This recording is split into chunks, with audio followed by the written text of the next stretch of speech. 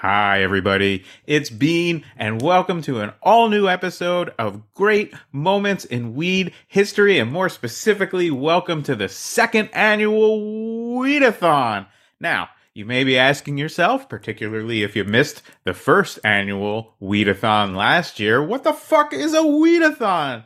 Well, I'll start with the weed. This is the episode where I puff tough from start to finish. As I'm doing right now, getting in shape for 420, and, it wouldn't be a weed-a-thon without a lot of weed. As far as the thon goes, as far as the a-thon part goes, that is because, this shit's starting for real.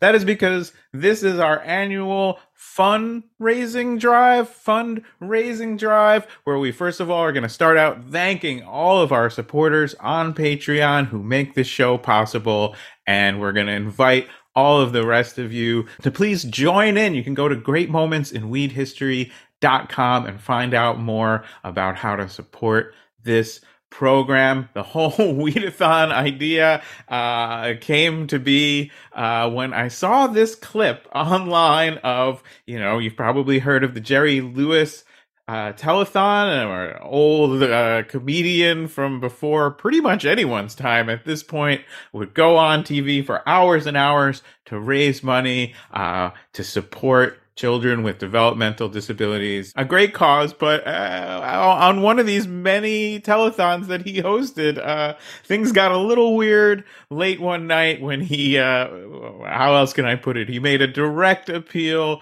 to the nation's cocaine dealers. Do you know that last year there was about $80 billion spent in this country for coke, heroin, marijuana? Every day in the port of Miami, they're picking up $1 billion worth of cocaine. If I can get a child out of a wheelchair, I don't care where I get the money. So you big wheelers and dealers out there that are so high right about now anyhow, I'm not condoning what you people do, but I sure as hell would love to share some of that loot with you.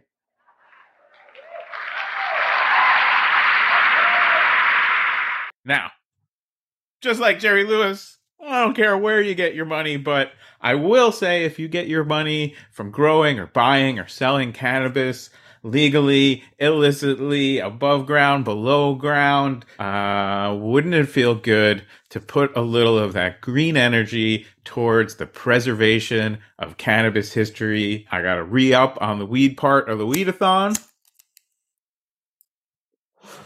And get ready, because I'm going to play clips from some of the most fascinating, heart-rending, joyful, sad, inspiring interviews that we've done in the entire run of Great Moments in Weed History. We are coming up on our 100th episode, so there's a lot of stories to choose from, and I hope that you can settle in with me. No time to hit pause on this one. It's a Weed-A-Thon. I'm just going to be blazing nonstop. We're not going to do the theme song. We're not going to hit pause. If you've got to roll up a joint or split a blunt or pack a bong or endabulate a dab, just do it, because we are off on a roll with this Weed-A-Thon already. And we're also gonna hear directly from some of the people who have been longtime supporters of this program on Patreon, new supporters of the show on Patreon, including some people that you've gotten to meet if you are a Patreon supporter, because I have talked to them for the secret sessions. So right now, every other weed on every other Weedness Day, you get a classic Great Moments in Weed History episode. But if you join us at greatmomentsinweedhistory.com, you'll get a new episode every weed on every Weedness Day, because you'll have access to the secret sessions. You'll also get to see the video version of this podcast. You'll see me blazing it up right now, and you will be a part of this community that is growing every day. Our goal is to get to 420 supporters by 420. We are so close. I hear the phones ringing at our Weed-A-Thon headquarters right now. Headquarters? slipped a weed pun in there for you. Those phones are ringing off the hook, which is weird because this is not a call-in show and we do not have a phone line set up. The only way to support us is by going to greatmomentsinweedhistory.com. Enough of that for now. We got to light up again and again. When you talk too much, your joint goes out, but it's an occupational hazard for me right now. And so enough of me for a minute. Let's get right into our first clip. This is actually from the first ever interview on Great Moments in Weed History, and it was with a dude named Jesus Hands. He is a friend of this podcast, and he is also the artist and comic prankster who, in the early hours of New Year's Day 2017, scaled the iconic Hollywood sign and affixed tarps to two of the letters so that instead of Hollywood, it read Hollyweed. That's right. Seeing that sign the next morning in person or watching it on TV, it just lifted a lot of people's spirits, my own included, at the start of a year that felt very ominous, to say the least. It was a simple gesture, but one that required a level of planning and execution usually found in Hollywood heist movies. Jesus Hands told us the whole story from start to finish, including how he almost fell off the side of the 50-foot tall sign while affixing those tarps.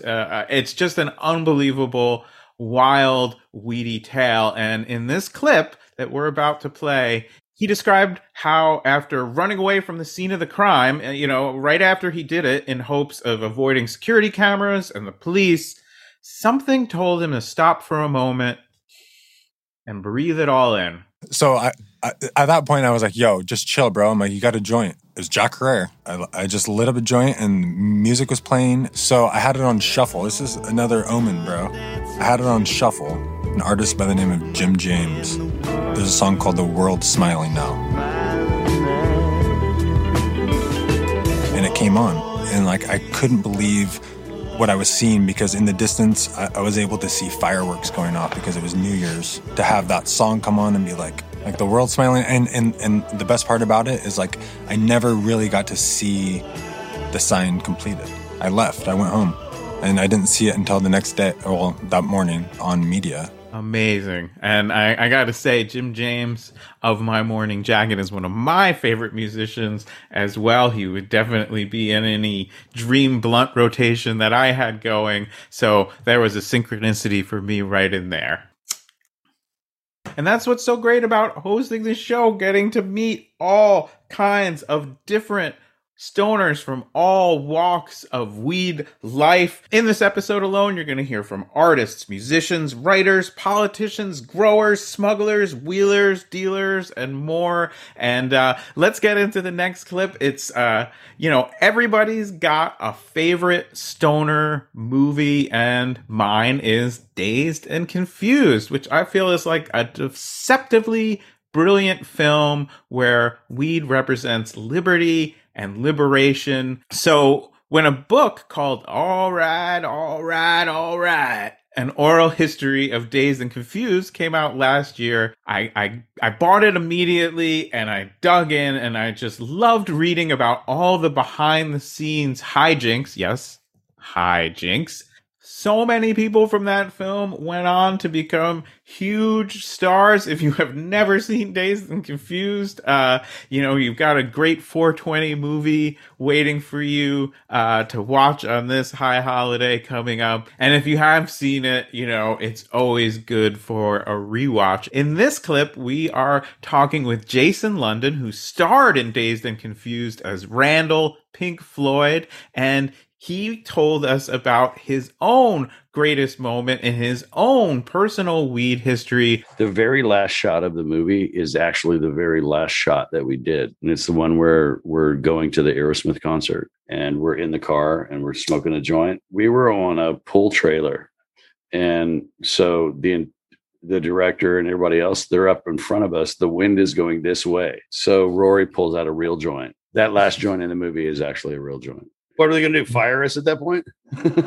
All right. How cool is that? You got to spend the summer as a young actor on the set of this super cool movie about stoners from the 70s, and then the very last day, the very last scene, you get lit. That is some legendary shit. And speaking of legends, this January, rock legend David Crosby passed away. Rest in plants to not just a music legend, but a weed legend, as we discovered when we had him on this very podcast.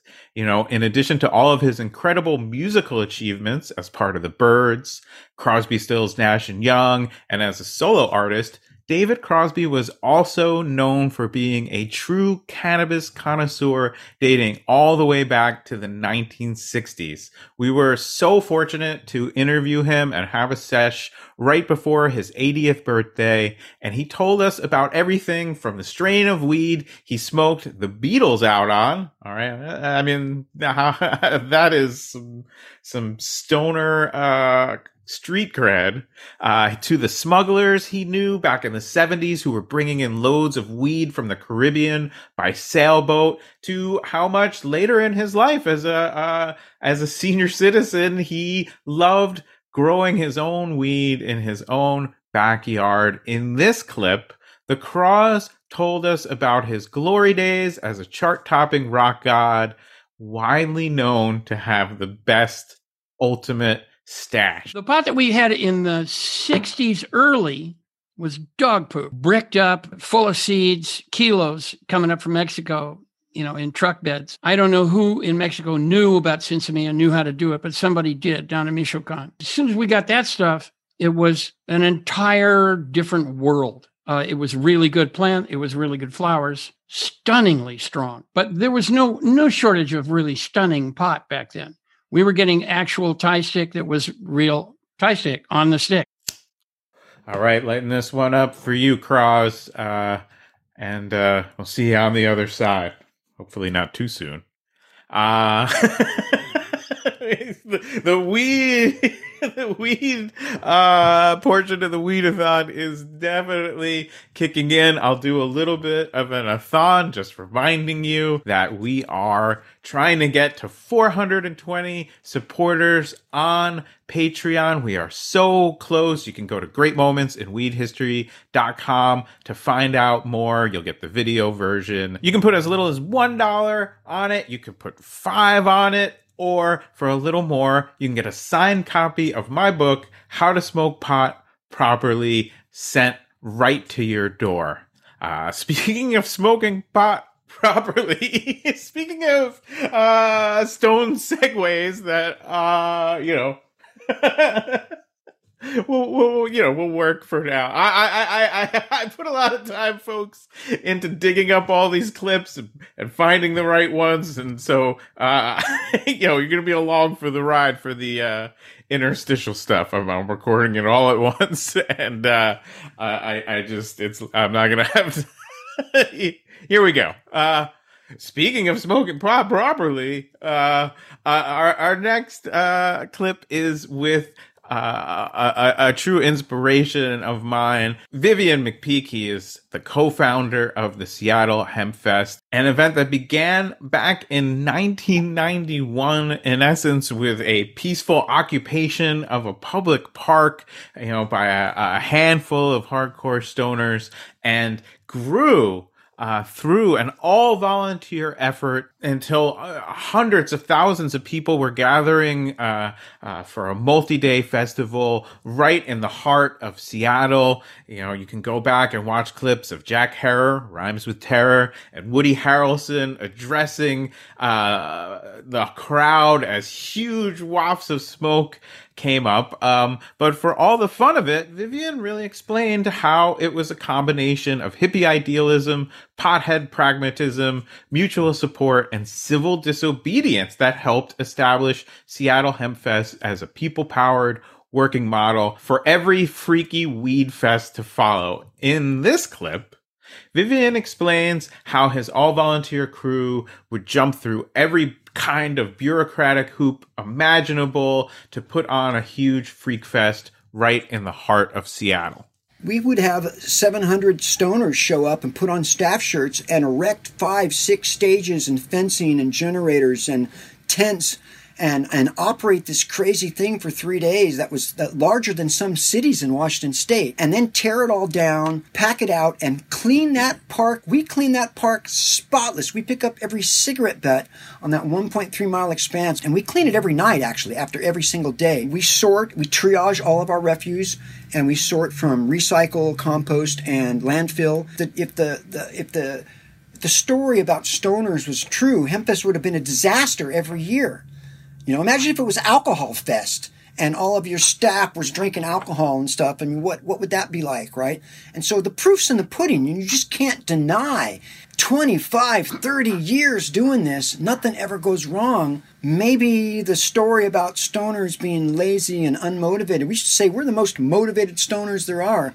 All right. I hope you're having as much fun as I'm having. I hope you're having as much weed as I'm having. And I am excited to continue to hear those completely fictitious phones ringing in the background. I feel like we are on our way to 420 supporters. And the next clip really, to me, represents what the show is all about and why I do hope you will find it in your heart to chip in, because I know there's a lot of weed content out there looking at this plant from every different kind of angle. And I'll just say we work really hard at Great Moments in Weed History to try to bring you unique stories, to try to bring you voices that you might not hear anywhere else, and increasingly to try to bring you global stories. And our story about the Indian land race exchange certainly hit on all of those notes. So here's what you need to know. In remote areas of India,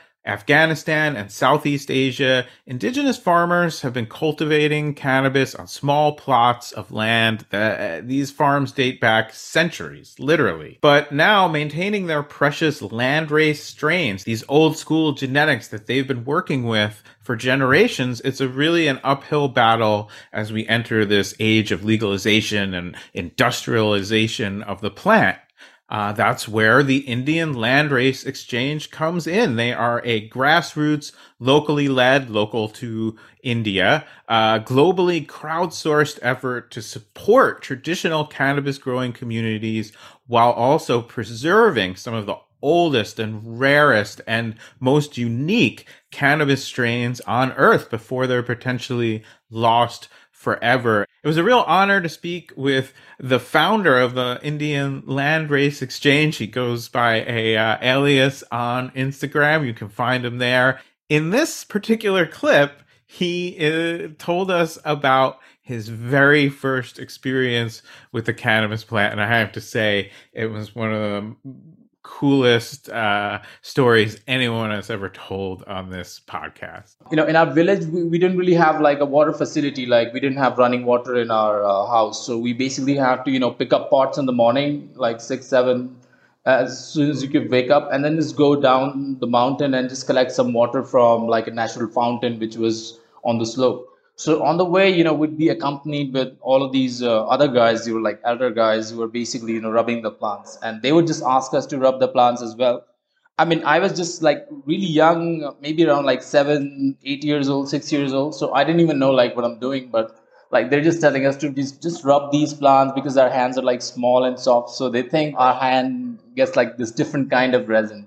And by the time we'd reach, the spot where we'd get the water, they'll just take out all the hash from our hands and then just collect it and, mix it with tobacco and then just fill it into the cigarette. And it was like really intriguing for us because we couldn't really understand. And it was so confusing that they're taking, this dirt from our hand and just mixing it in tobacco and then, emptying the cigarette and then filling it again. It just mind-boggling. There's so many things, which needs to be answered there in that whole process. One thing that, we did notice is that once, they smoked that cigarette, they all got really happy.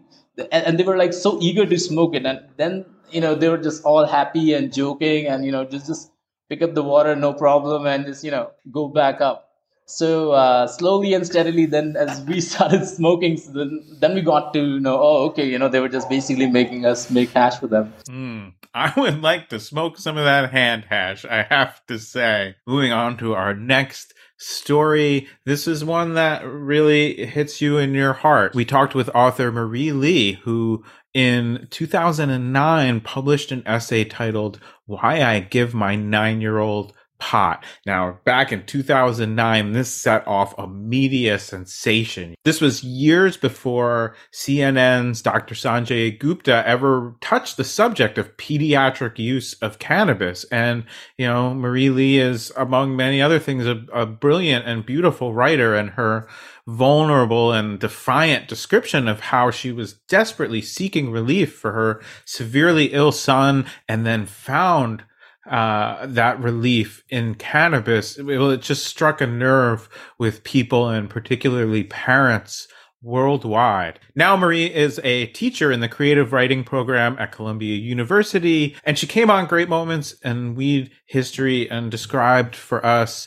her son Jay's difficult but ultimately extremely rewarding journey with medical cannabis for treating his severe autism and other debilitating conditions. In this clip, Marie described for us how cannabis helped transform her relationship with her son. We bake him these cookies, and then it was just like, it wasn't at all like he was high. It was just like the pain just got tamped down, going back to, wanting to hospitalize him. And he'll never, the other big thing is he'll never learn how to ride a bike. You guys should see us riding bikes, dude. Like, I made his teacher who said he could never learn how to bike because they're like, well, kids with autism, there's too much executive functioning and they don't know how to steer. And, I just showed him Jason, like, riding the bike around. He never called me mommy before, or seemed to think I was not a piece of furniture that was biteable. So we've been able to, like, go on trips and go out. It's opened up a new emotional life for him. One of the things with the biking that has been so enormously helpful is that he looks like a normal child when he's biking. Like, even if we don't know what he's thinking, that must feel really good to have some time where he's just like, I'm biking. I just like to bike. Okay. If you're anything like me, you're feeling a little verklempt right now. You're feeling a little overwhelmed with emotion. And so I'm going to take a puff. I'm going to push those emotional buttons just a little bit more. I'm going to say, if that story touched your heart, imagine it reaching people all over the world, because that's what this podcast is able to do, including in places where cannabis is still strictly prohibited. The episode with Marie Lee, I know, reached some people who were researching how to treat their own children with cannabis, or at least trying to find out more information about it. And gosh, if we could be a conduit for people to find the plant and hopefully find some of the same relief that Marie Lee did, isn't that something you'd want to support a little bit, along with all the fun and all the history and all the weed and the Weed-A-Thon. And just to keep you in that emotional place, I'm going to play a quick montage. I asked people who already support the show on Patreon, who went to greatmomentsandweedhistory.com and threw in on this shit, to just leave me a voicemail and maybe say why they felt moved to do that. And maybe it'll inspire you to do the same. To me, of course, I just personally felt so much love listening to these calls, and really a lot of validation that this show does reach people, and that they see the value in it. So let's hear from some of the GMIWH fam, the ones who are getting an episode every week on every Weedness Day. Hey, Bean and fellow Great Moments in Weed History fam. First, I want to thank you for working so hard to save cannabis history, and I really can't believe how much I never knew and I've learned from this podcast. My favorite part is the vibe, which is so relaxed, kind, and real, just as the plant we all enjoy. If I had to pick a favorite episode, which is really hard to do, I'd say it's probably the episode on Dennis Ferone, because I seriously hadn't learned about him, and I have no idea how that had happened in my own history and personal community in the cannabis world.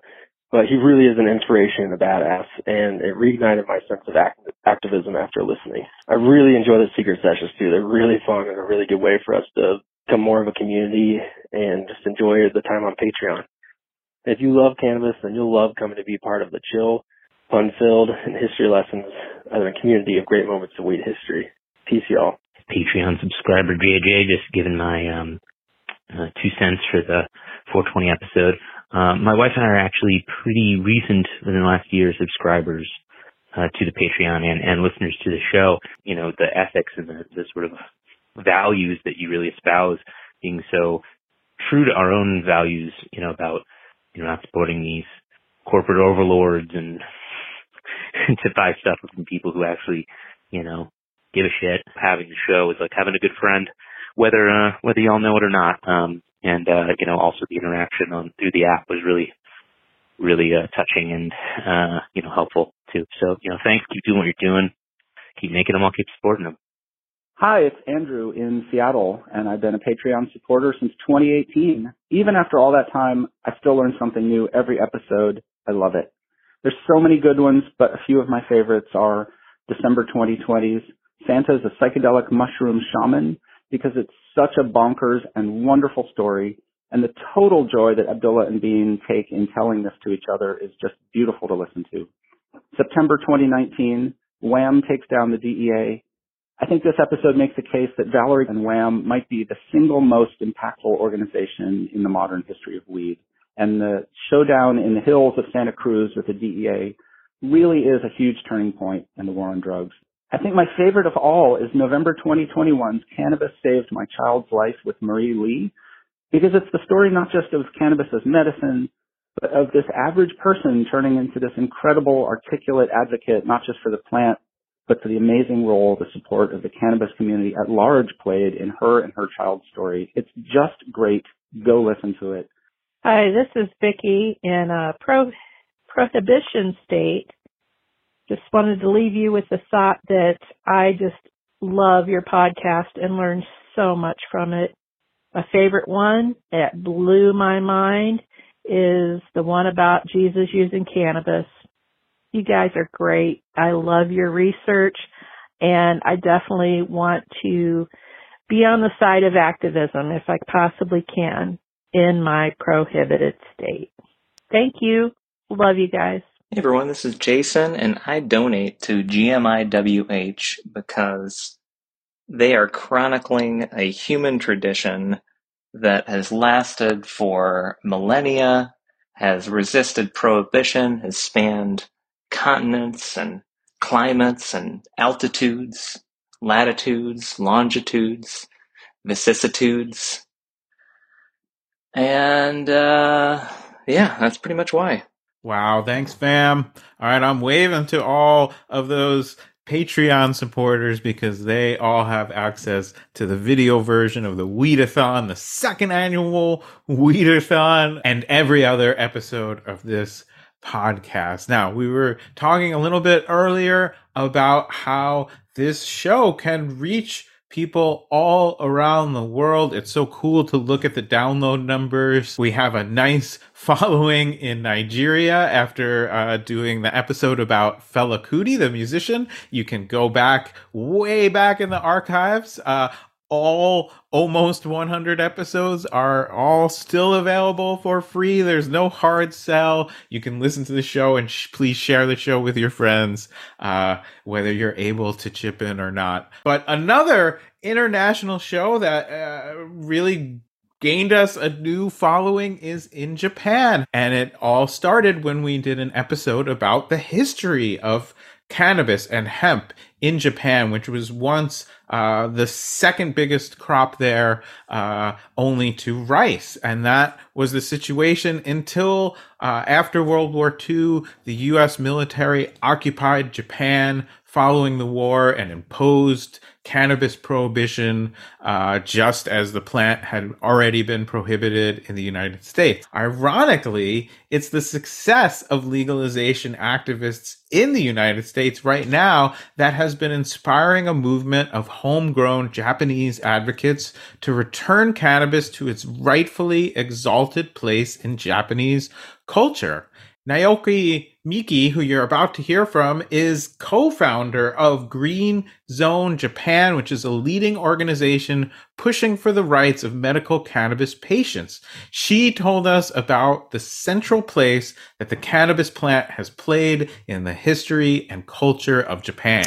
Pre-World War II, there were over 50,000 hemp farmers. We wore clothes made from the fiber, ate seeds, made oil, even used it medically. There was a hemp cigarette advertised in newspaper for asthma. There was a tincture called Indian hemp tincture. Yes, our indigenous religion called Shintoism reveres hemp as sacred plant, and it uses fiber ropes and papers made of hemp in various ceremonies. And if you know sumo, our wrestling, the grand champion wears a rope around the waist in the opening ceremony of each tournament. That's made of hemp.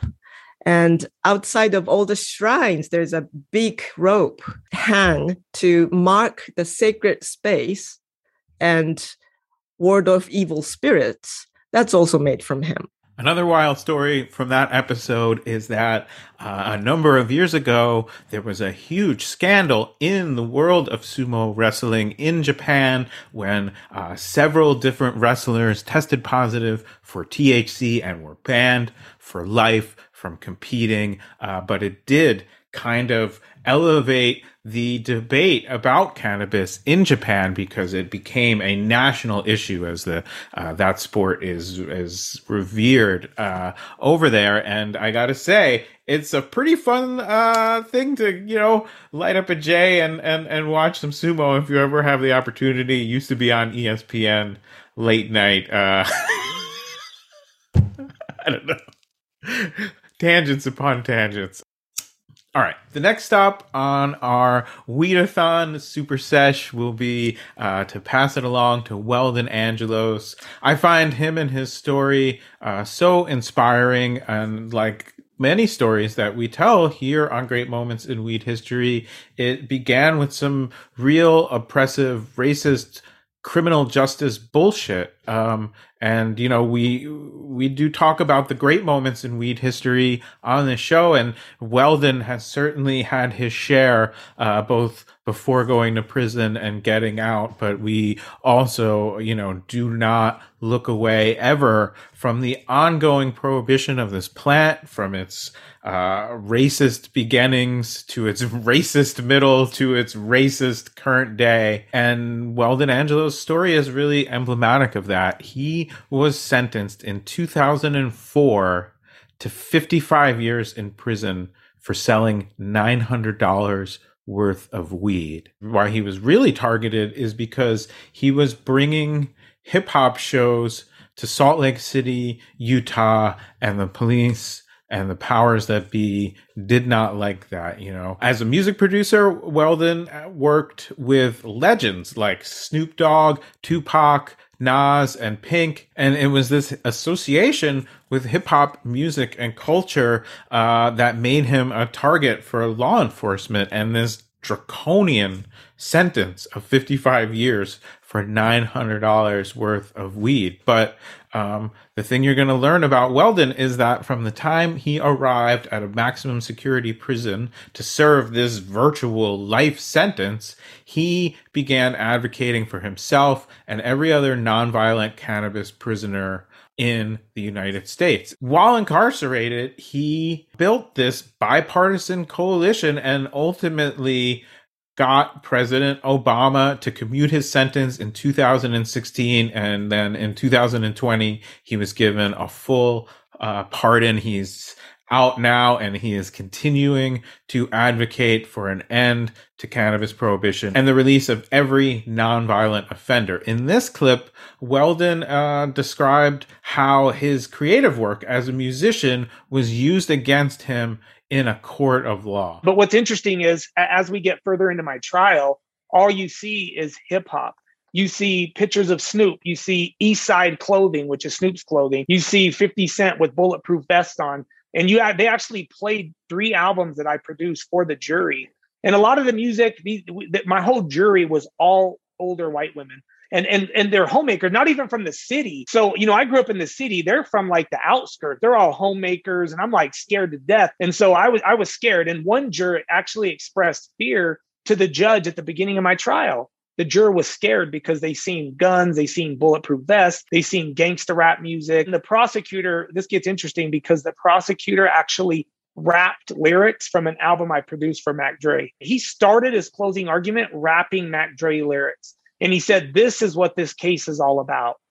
And I had no chance. Even when I interviewed jurors after the fact, they said, look, we thought the informant was lying. We thought the lead agent was lying. But at the end of the day, we couldn't accept that the government does this. And so we had to believe that you were guilty of it, because why would they charge you if something you didn't do? Now, today, they were like, we understand the system is corrupt and we would not have convicted you.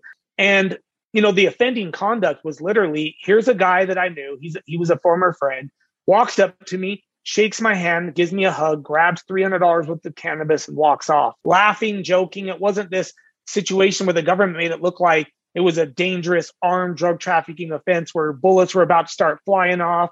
There were armed machine guns or men around. Like, it wasn't nothing like that. It was literally, hey man, what's up? Here you go. How you doing? Hug, peace. 55 years. Even my judge, who was a conservative George W. Bush appointee, a member of the Federalist Society, looked at this like, what the fuck? This is something ain't right here. He sentenced a murderer the same day I had to get sentenced. And his maximum was 17 years. His minimum was like 10. And so this actually shocked the conscience of a federal judge, to the extent that he did something that no judge had ever done in history, no federal judge. And as he was imposing sentence, he said, this sentence is not only cruel, unjust, and irrational, it doesn't make any sense. And he called on the president that appointed him to intervene and commute my sentence. I was so shocked. I felt like I got punched in the stomach when he said, this sentence appears to be cruel and unjust.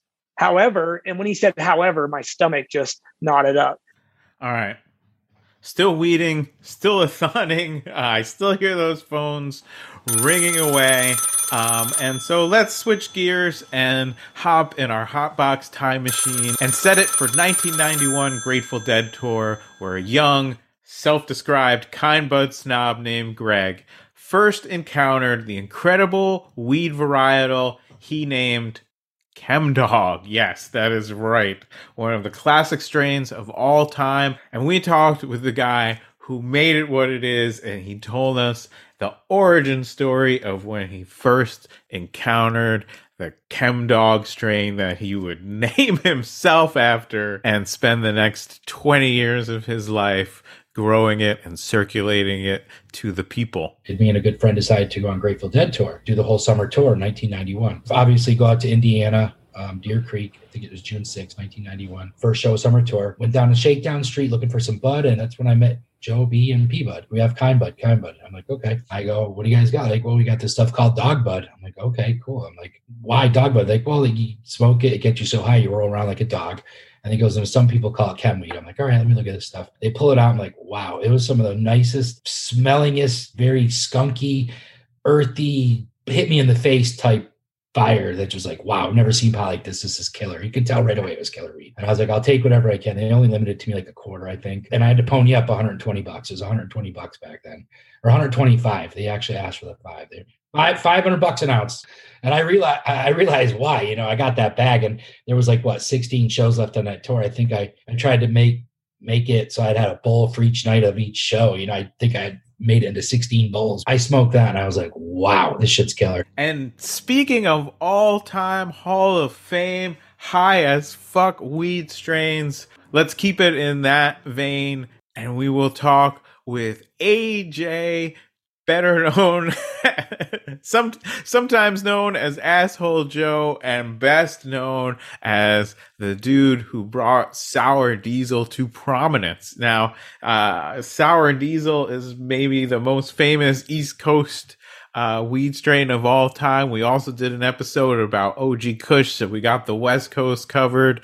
Don't at me, and let's not get the old East Coast, West Coast weed strain wars of the 90s going again. Too many people got too stoned last time.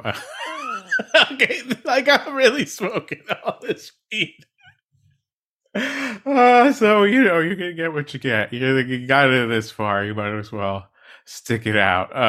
And AJ is a unique character. He's somebody I've known since I was working at High Times more than 10 years ago. But it was, something he always had to keep very, very, very quiet about. But now, with the laws changing and the statutes of limitation slipping into the past, he was able to come on Great Moments in Weed History and tell his whole weed story, the story of Sour Diesel, as well, as we had a good, proper sesh. I'm like 19, 20 years old. I'm walking around, with $10,000 in cash in my pocket at all times, just always looking for weed. It was the number one priority. I went places looking for weed, concerts, parks, wherever I went.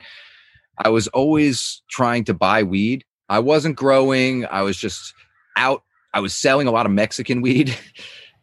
Because back then anyone could open up a line of credit for $200,000 or $300,000 worth of Mexican weed if you knew the right people.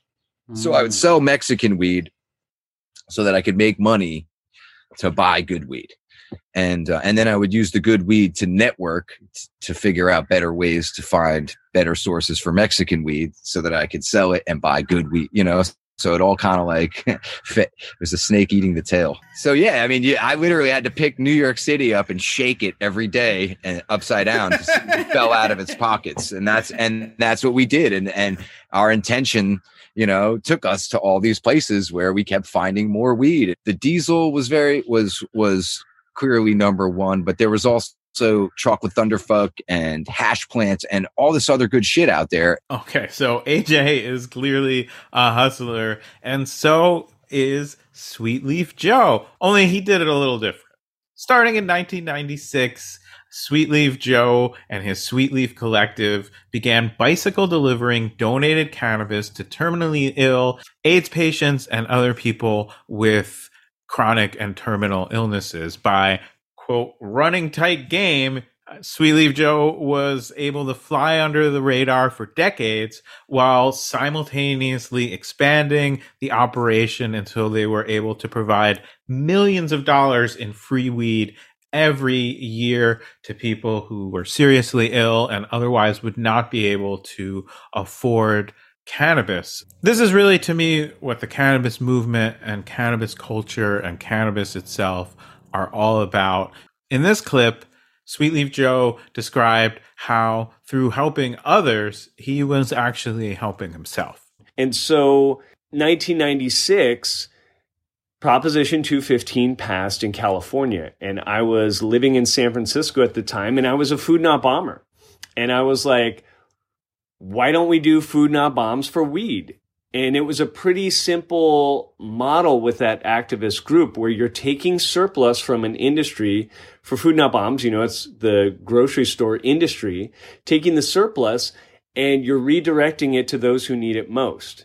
And so I thought, there's got to be some surplus in the cannabis industry. Why don't we redirect it to those who need it most? And for me, the people who needed it most were people suffering from terminal illness. So we were working primarily with HIV and AIDS patients. And, I had just seen cannabis work for myself medically. And as an activist, I wanted to share that. I wanted to help others who didn't have access, and specifically people who didn't have access due to financial constraints. Okay, we've talked to and about a fair number of badasses on Great Moments in Weed History, but I don't know, Agnes, you might be the sweetest, badassiest of them all. This is a story that goes back to the days when the authorities, the police, law enforcement were using helicopters to target cannabis growers in Humboldt County. They were using all other forms of surveillance, and they were, in essence, had declared a military war on weed growers. And our guest, who we're going to hear from, Agnes Patak, was a co-founder of both the Citizens Observation Group and KMUD Radio, both of which were, to some large extent, funded by the growers themselves.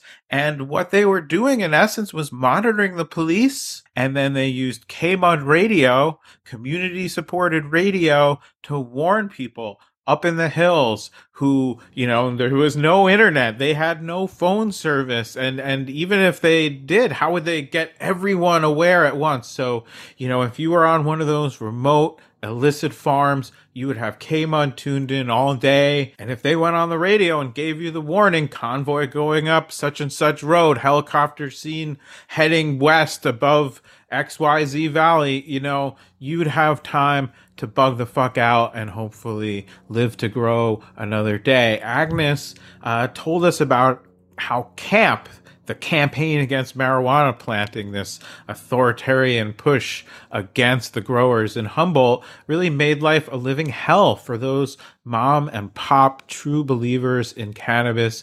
And she also told us why she's so proud now to see her community continue to honor the plant up there in Humboldt and Northern California, and, continue that collective struggle for peace and justice. Her own daughter is now a licensed grower. Shout out to Sunbolt. And, as you're going to hear in this clip, this was a real, when they talk about the war on drugs, this was a real war on just one of the kindest and most altruistic people we've had the pleasure to have on this show. And where I lived on the Mattole River, my outhouse was out in the open. It was on the kind of a side of a hill. People used to call it the throne. And I was out on the throne, and I heard this weird noise. I'm going, what the? And I look up, and there is a double Huey helicopter, one of the ones left over from the Vietnam War. I mean, the guy was so low, I could see his face, the boots. I just, closed my eyes and just flipped him off, held my arm in the air and flipped him off. I mean, it was just, I couldn't believe what I was experiencing. And that was the first time the helicopters came. So if anybody asks, that and literal tens of millions of other things are why we don't want any weed tax money to ever go to law enforcement. Let's use it to undo the damage of the war on weed that they waged for decades. Meanwhile, the Weed-A-Thon is burning down. So am I, maybe melting down.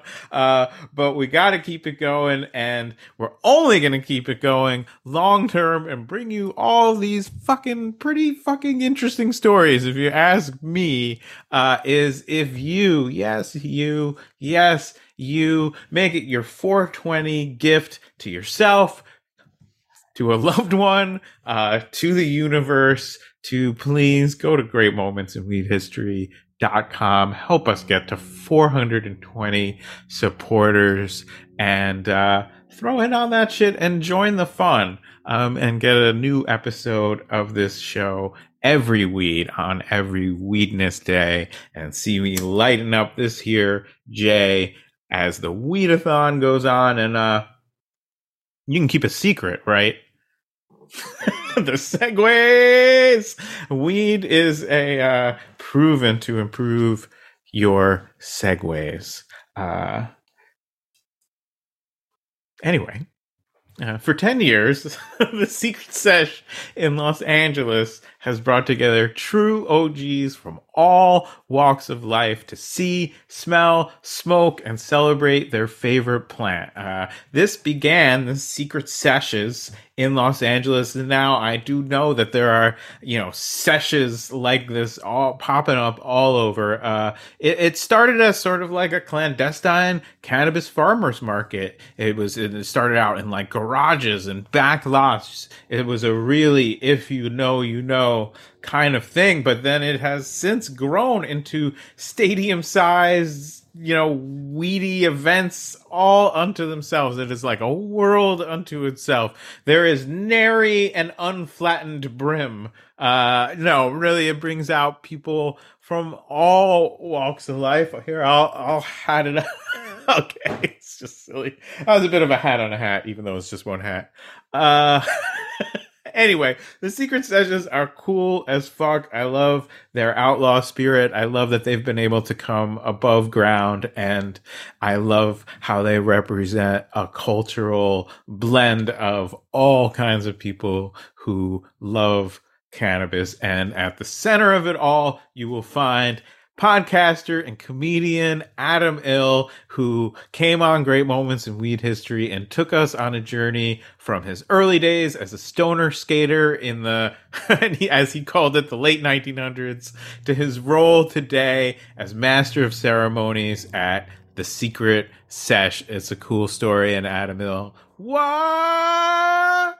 Sometimes when I was on the stage and I'm looking out and there's 2,000 people just chilling, they're all like, you know, flat brim pins in their hat, pendies, shirts, like we're all creating a whole culture, bro. And then when we have musicians and celebrities hitting us up to come and hang out, and the whole DPG, you know, Corrupt and Daz coming and performing, just being able to meet everyone in real life. I want to let people know social media is not real life, and being able to see someone and connect with them and engage and see smiles and just being able to share. We like, oh, try this. This is what I was smoking here. You could have some, and just sharing those moments and creating experiences for people to talk about. And now I'm featured on a fucking podcast where you guys talk about some great moments in weed history, and never really knowing that this whole sesh, the secret sesh, would be an actual LA fucking legendary story and event.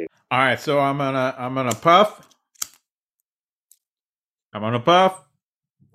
And I'm gonna pass it along to the next stoner in line, who is the one, the only Laganja Estranja, who became an overnight weed icon after appearing on RuPaul's Drag Race, and has since become a dedicated advocate and activist, spreading knowledge about cannabis, in particular its medicinal benefits. It was really fun and really enlightening to chat with Laganja, and we had a lot of laughs along the way. And in the interview, she hit on sort of all the highs and lows of her story, starting with her very first puff of brick weed back in Texas. Now, in the beginning, when I was in Texas, you know, all I really had access to was like brick weed. So weed that comes in a giant brick, it's usually brown, lots of seeds, lots of stems. People would refer to it as like mids. Now, maybe even lower grade than mids.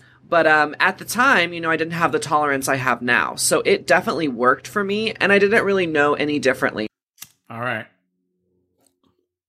To some of you, the idea of brickweed is probably ancient history. Maybe you've come of age or come of gauge, and that's a deep cut weed slang. Gauge goes back to the old jazz days of the 20s and 30s. Anyway, maybe you came of gauge in the era of kind buds, and you never smoked some brickweed, but take it from me, there ain't nothing wrong with it, and there's a lot to enjoy and look back fondly on those brickweed days of yore. Some of my earliest and best weed experiences were definitely powered by brickweed. And speaking of brickweed, no, I have no segues left, ladies and gentlemen. The Weed-A-Thon has depleted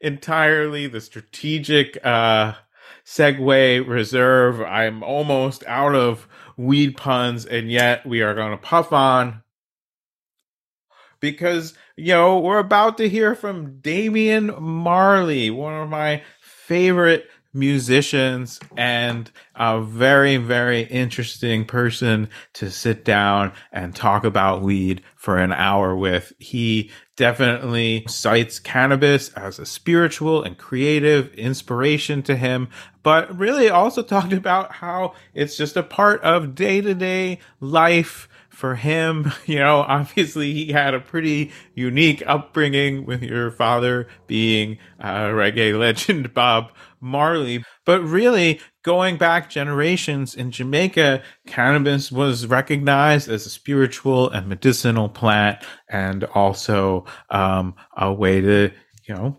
chill out like anybody else likes to chill out with some weed. Anyway, on Great Moments in Weed History, he talked about the history of cannabis in Jamaica, his hopes and fears for legalization there, and really dug in on why the Rasta community must have a seat at the table as legalization takes root in Jamaica. I'm glad you bring that up, because that is one of the things where we have to be concerned about, is that you see, this has been a part of those people's way to sustain themselves. And that's one thing now with it becoming legal, that you don't want to be able to take that ability away from them. And even being here at the Emerald Cup over the last few days, we hear a couple of people say that, it's a lot of it, it's great that it's legal now, but in a lot of senses, it's making it a little bit harder for the little farmers, to keep up with what's going on, So that's something that we must pay attention to make sure that original group of people who have been able to feed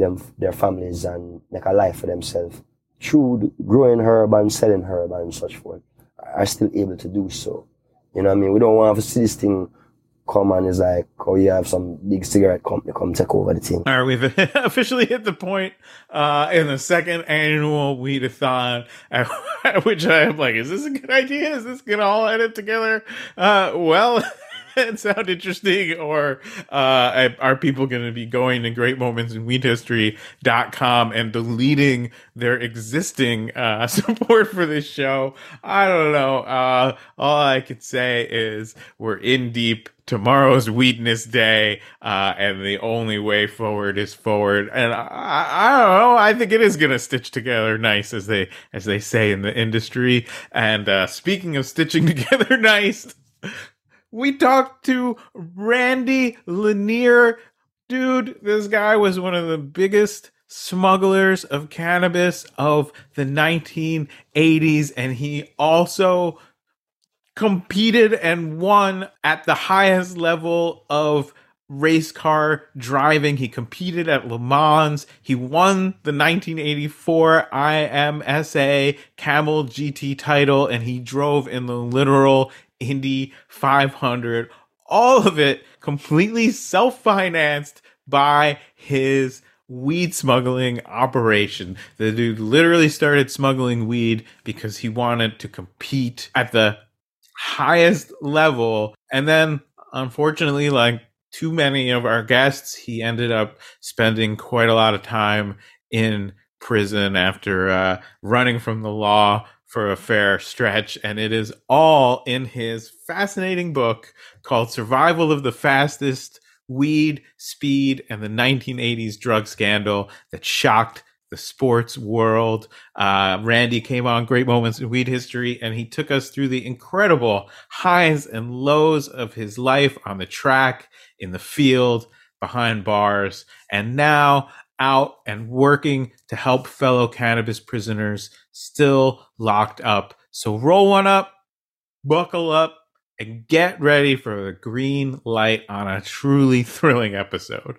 And I tell you what, if there's one thing about Randy Lanier you need to know, it's that he's got a weed for speed. At 19, when I was 19 years old, I bought a boat and I brought my first load of weed from the Bahamas in, 700 pounds of weed, and did quite good with that. I got a percentage of the weed that I brought in and I got to sell it. I took that money and bought some other boats and continued my smuggling operation. And by 1984, I had enough money to get away from the club racing and go into the professional racing. And I developed my own racing team to compete against the factories, such as the Porsche factory and the Ford factory, and raced in the elite series called GTP, Grand Touring Prototypes.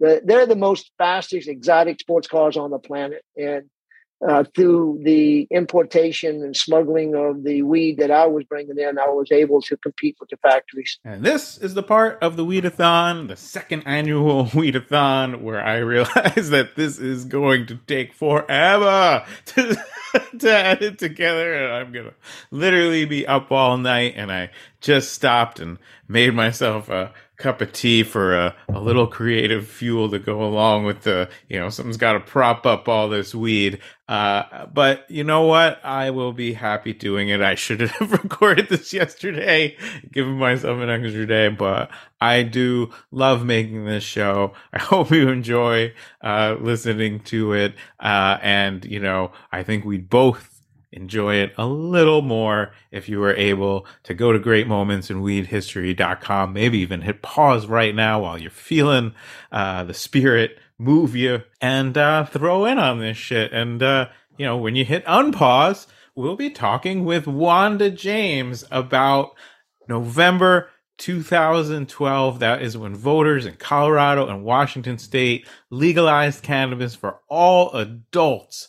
The first two states to do it. She was America's first licensed black dispensary owner with her flagship shop along with her husband, Simply Pure. And, she was a huge part of that campaign to legalize weed in Colorado. So on the 10th anniversary of legalization, with all its many, many benefits and, a few things that we have got to work to improve, we celebrated that historic victory. And she described for all of us on Great Moments in Weed History that truly great moment in weed history on election night when they declared weed had won. I remember that we gathered there, and there must have been, I'm so bad with crowd sizes, I'm like Donald Trump. It was the biggest crowd ever. It was this huge crowd of people. There was press from all over the world there. I mean, and people were sticking microphones in your mouth and we're from Luxembourg. What do you think about this? So there was so much press going on. And I remember, I don't know if you've been a part of an election night, but they're, showing different races throughout the night, and they're putting up Joe Blow won as governor or whatever it is. All of a sudden I heard this scream, and I turned around, and up on the big screen it was Amendment 64 passes, and the whole place just went berserk. History in the making. Again, this amendment legalizing marijuana, making it legal for adults 21 and older to possess and use up to an ounce of marijuana, also allowing it in 2014, January of 14. They just heard.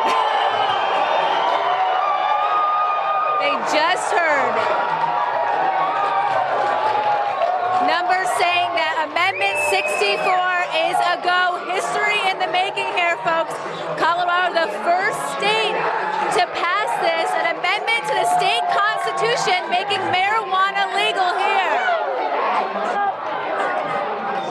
Non-stop party. Now, the one thing I was told... Everybody just started grabbing everybody and crying and hugging. And I was there with all of the people that we had been fighting with, the patients that were there, and the original hippies that had pulled this together in Colorado, the attorneys that had worked so hard on it, the people that were involved in medical marijuana. It was really, man,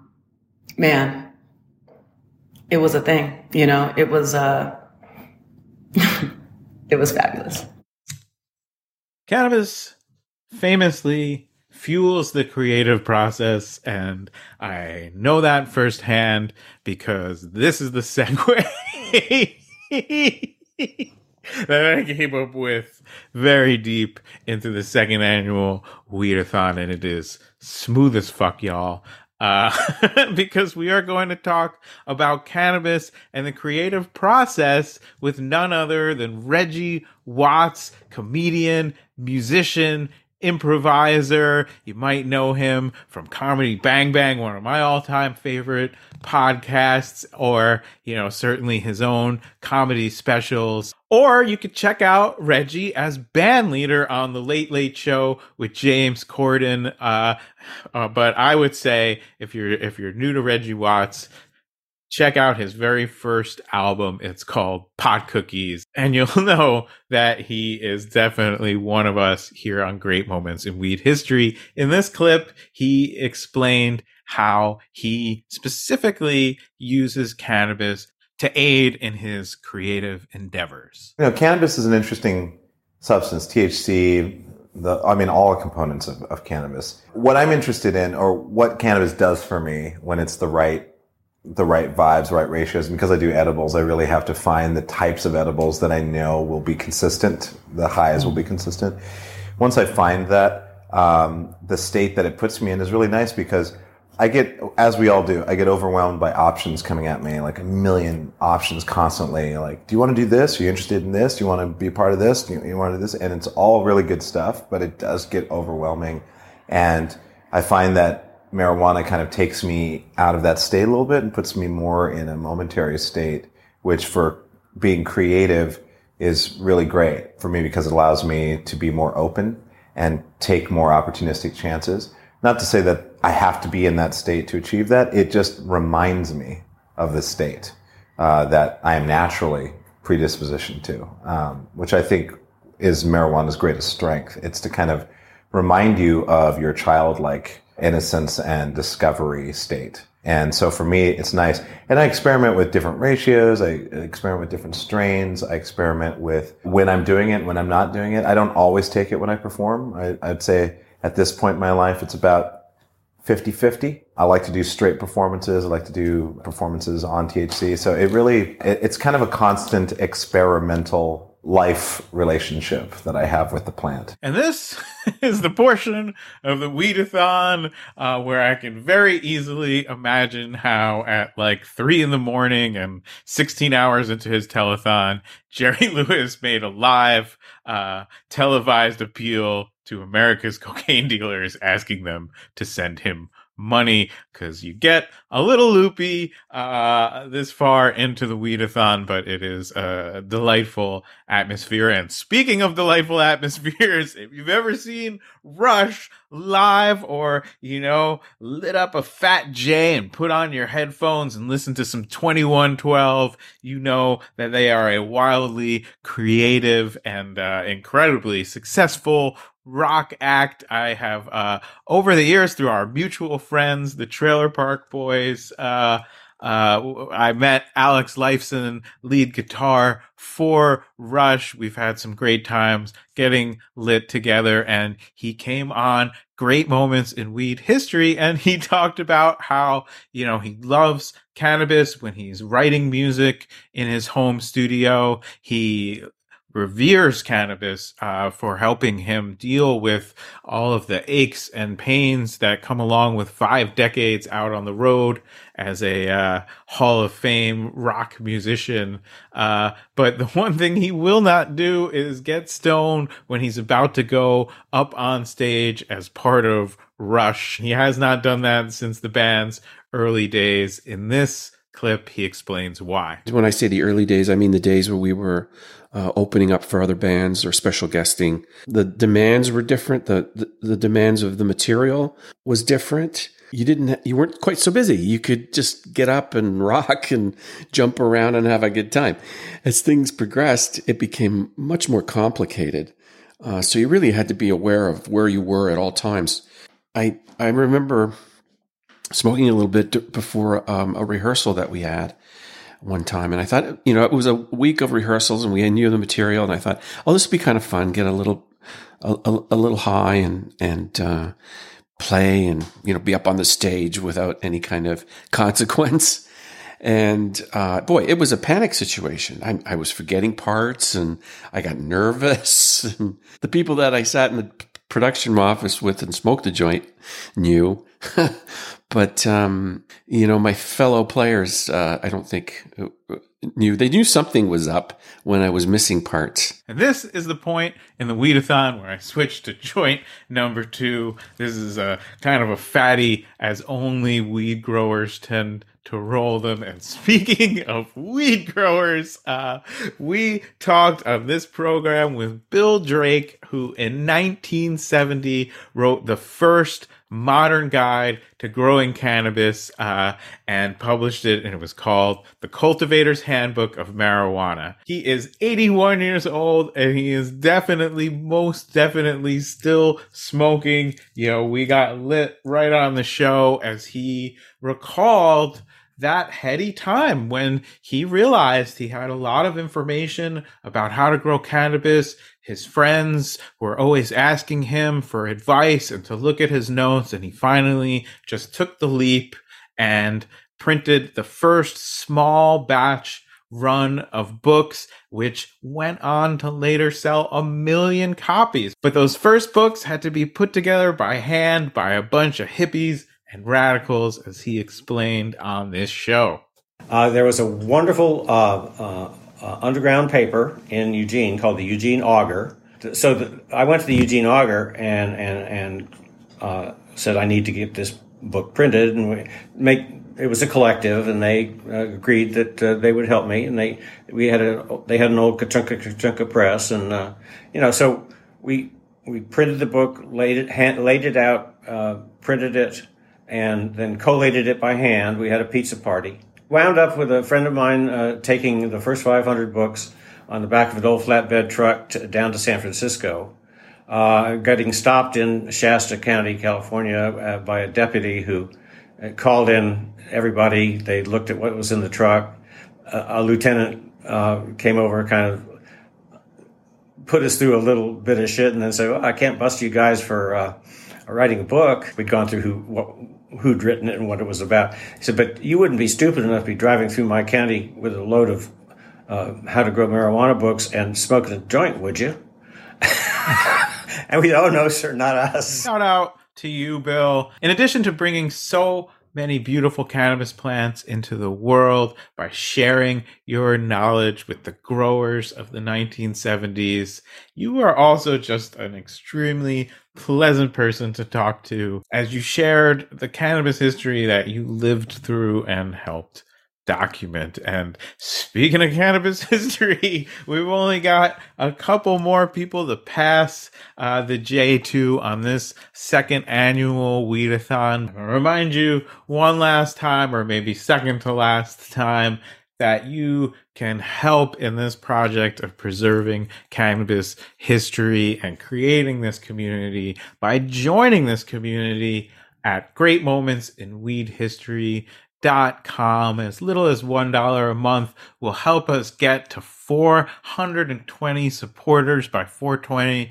We're so close. Those phones just ring-a-ding-ding, as Frank Sinatra used to say. Please help me keep doing this show, because I really love it, and I because I really love it. There you go. Who wouldn't love to sit down and sesh with the legend Busy Bee, who since 1977 has been rocking crowds and smoking loud as one of the true originators of hip-hop music, style, and culture. Busy Bee was there for the earliest rap battles and the arrival of blunt smoking. Hit pause and split a blunt if you need to. He starred in the movie Wild Style, and he used to sell loose joints of Acapulco Gold, all like a decade or more before Snoop and Dre released The Chronic. Hip hop and weed go way, way back, and Busy Bee told us all about that and how he even learned how to grow his own fireweed from a bunch of hillbillies up in Northern California. So from the South Bronx to Northern California, weed is the healing of the nation. I hope that's true, because this nation definitely needs healing, but that is another podcast for another time. For now, let's get lit. Listen to this clip where Busy Bee explained how performing to adoring crowds at these early hip-hop parties in people's apartments or out in the park, he'd then work the crowd selling loose joints to, get paid. Since I'm like one of the founders that go way back, we was already doing loose joints. You know what I mean? In the neighborhood. We was in the Bronx. We was in the ghetto. We in the hood with the Jamaicans. So we was smoking, I guess, the Acapulco Gold, the Colombian. Now the music bring the people. The people want to smoke a joint or two to enjoy themselves, but, on that high. And we was into that. Because we were selling our loose joints and tray bags out there on the streets, taking them to the parties, smoking in the corner, rolling up big spliffs, and going out loud in the middle of the crowd, smoking it, letting the people smell the aroma, like, yo, where that shit come from? This crew over here, Biz, and I'm over there smoking that shit. We get kicked out a lot of places because we had the shit. You know what I mean? We weren't supposed to smoke that shit, but hey, we started lighting up, man. It was like that. And speaking of getting paid, right where we left it off before that Busy Bee clip, this will be the last appeal that I make to you. We got one more person to pass the J2 on the second annual Weed-A-Thon. Hey, hey man, hey lady, hey non-binary stoner, everyone else out there, you're this far into the Weed-A-Thon. Help a brother out. I'm sort of passing the hat. Will Podcast for Weed is the sign I'm holding on the side of the dusty highway that is weed history. Why don't you stop and pick me up? I lost the metaphor. Go to Great Moments in weedhistory.com. Support this endeavor to preserve weed history and share these stories. It could be your 420 present to yourself, your 420 gift to me. Sign up in the name of a loved one, or a bong that you broke 10 years ago and you want to honor that memory. You can sign up at greatmomentsinweedhistory.com in the name of Bongzilla or whoever you might have lost recently. And that is a beautiful way to preserve those cherished weed memories. And speaking of weed, I'm going to give the last word on the second annual Weed-A-Thon to Alec Dixon, the co-founder of SC Labs, which was one of the first cannabis analytical laboratories. And this comes from an episode called Nerding Out on Weed. And I gotta say, we do just that. And here's the deal. I'm going off my prepared remarks, and I'm just going to speak from the heart. We're very deep into the Weed-A-Thon at this point. We're all friends here. And here's the thing, there's a lot of people rapping at you about weed these days, and it's terpenes this and strains that. And, there's a lot of people who know quite a lot about weed. And there's also a lot of people who are faking the funk. Okay. and here's what I came up with thinking about this. I've never met a true weed nerd who wasn't also actually just a nerd. I consider myself a nerd, and I certainly don't say nerd in any kind of derogatory way, just the opposite. To me, a nerd is somebody who becomes so interested, so curious about something that they are just fueled with a passion to learn about it. And nerds tend to be humbled by the fact that you can never, ever come close to knowing everything about anything, and certainly not knowing everything about cannabis. So just when you're out and about in the world, people, and someone is a self-described cannabis expert, I will just say the proof is in the pudding. And let's hear from Alec, who to me is the weed nerd's weed nerd, the person who I would go to with any sort of advanced level question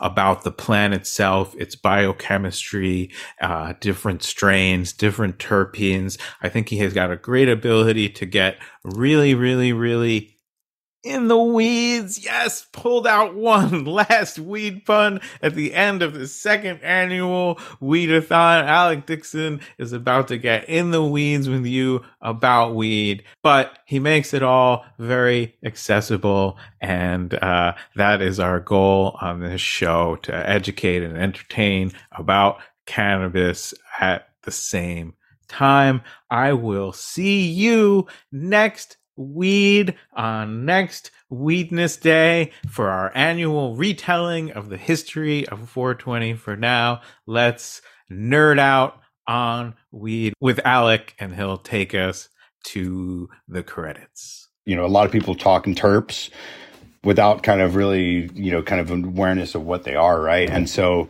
just for those listeners out there that are interested, terpenes, they're the aromatic compounds that plants produce that bring fragrance.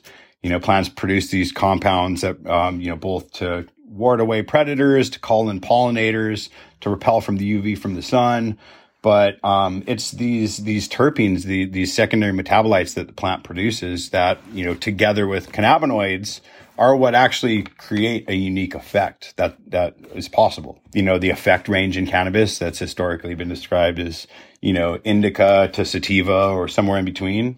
Science is now helping to substantiate that whether or not a strain's tall, thin leaf or short, fat leaf really has nothing to do with what the phytochemistry of a plant produces, right? And so really, if we want to get to understand more of the unique range and diversity of what cannabis offers, we need to kind of pay attention not just to THC or CBD or CBG or whatever cannabinoid, but what the secondary metabolites that are produced are and are what are present. So terpenes combined with cannabinoids at the unique ratios that the plant produces, are what make a strain of cannabis more or a certain cultivar more stimulating or cerebral or focusing versus relaxing or comforting or calming. In a strain of cannabis, right, in a cultivar of cannabis, I should say, there could be 20 to 30+% cannabinoid content by dry weight, right, as part of the chemical fingerprint. And then the rest of that chemical fingerprint is going to be terpenes and other types of compounds, right? So you could have, if you took like the anatomy of a bud, right, 20, 30%, right, could be cannabinoid content, up to 3 to 5% can be in terpene content, right? The aromatics that really, help to substantiate effects.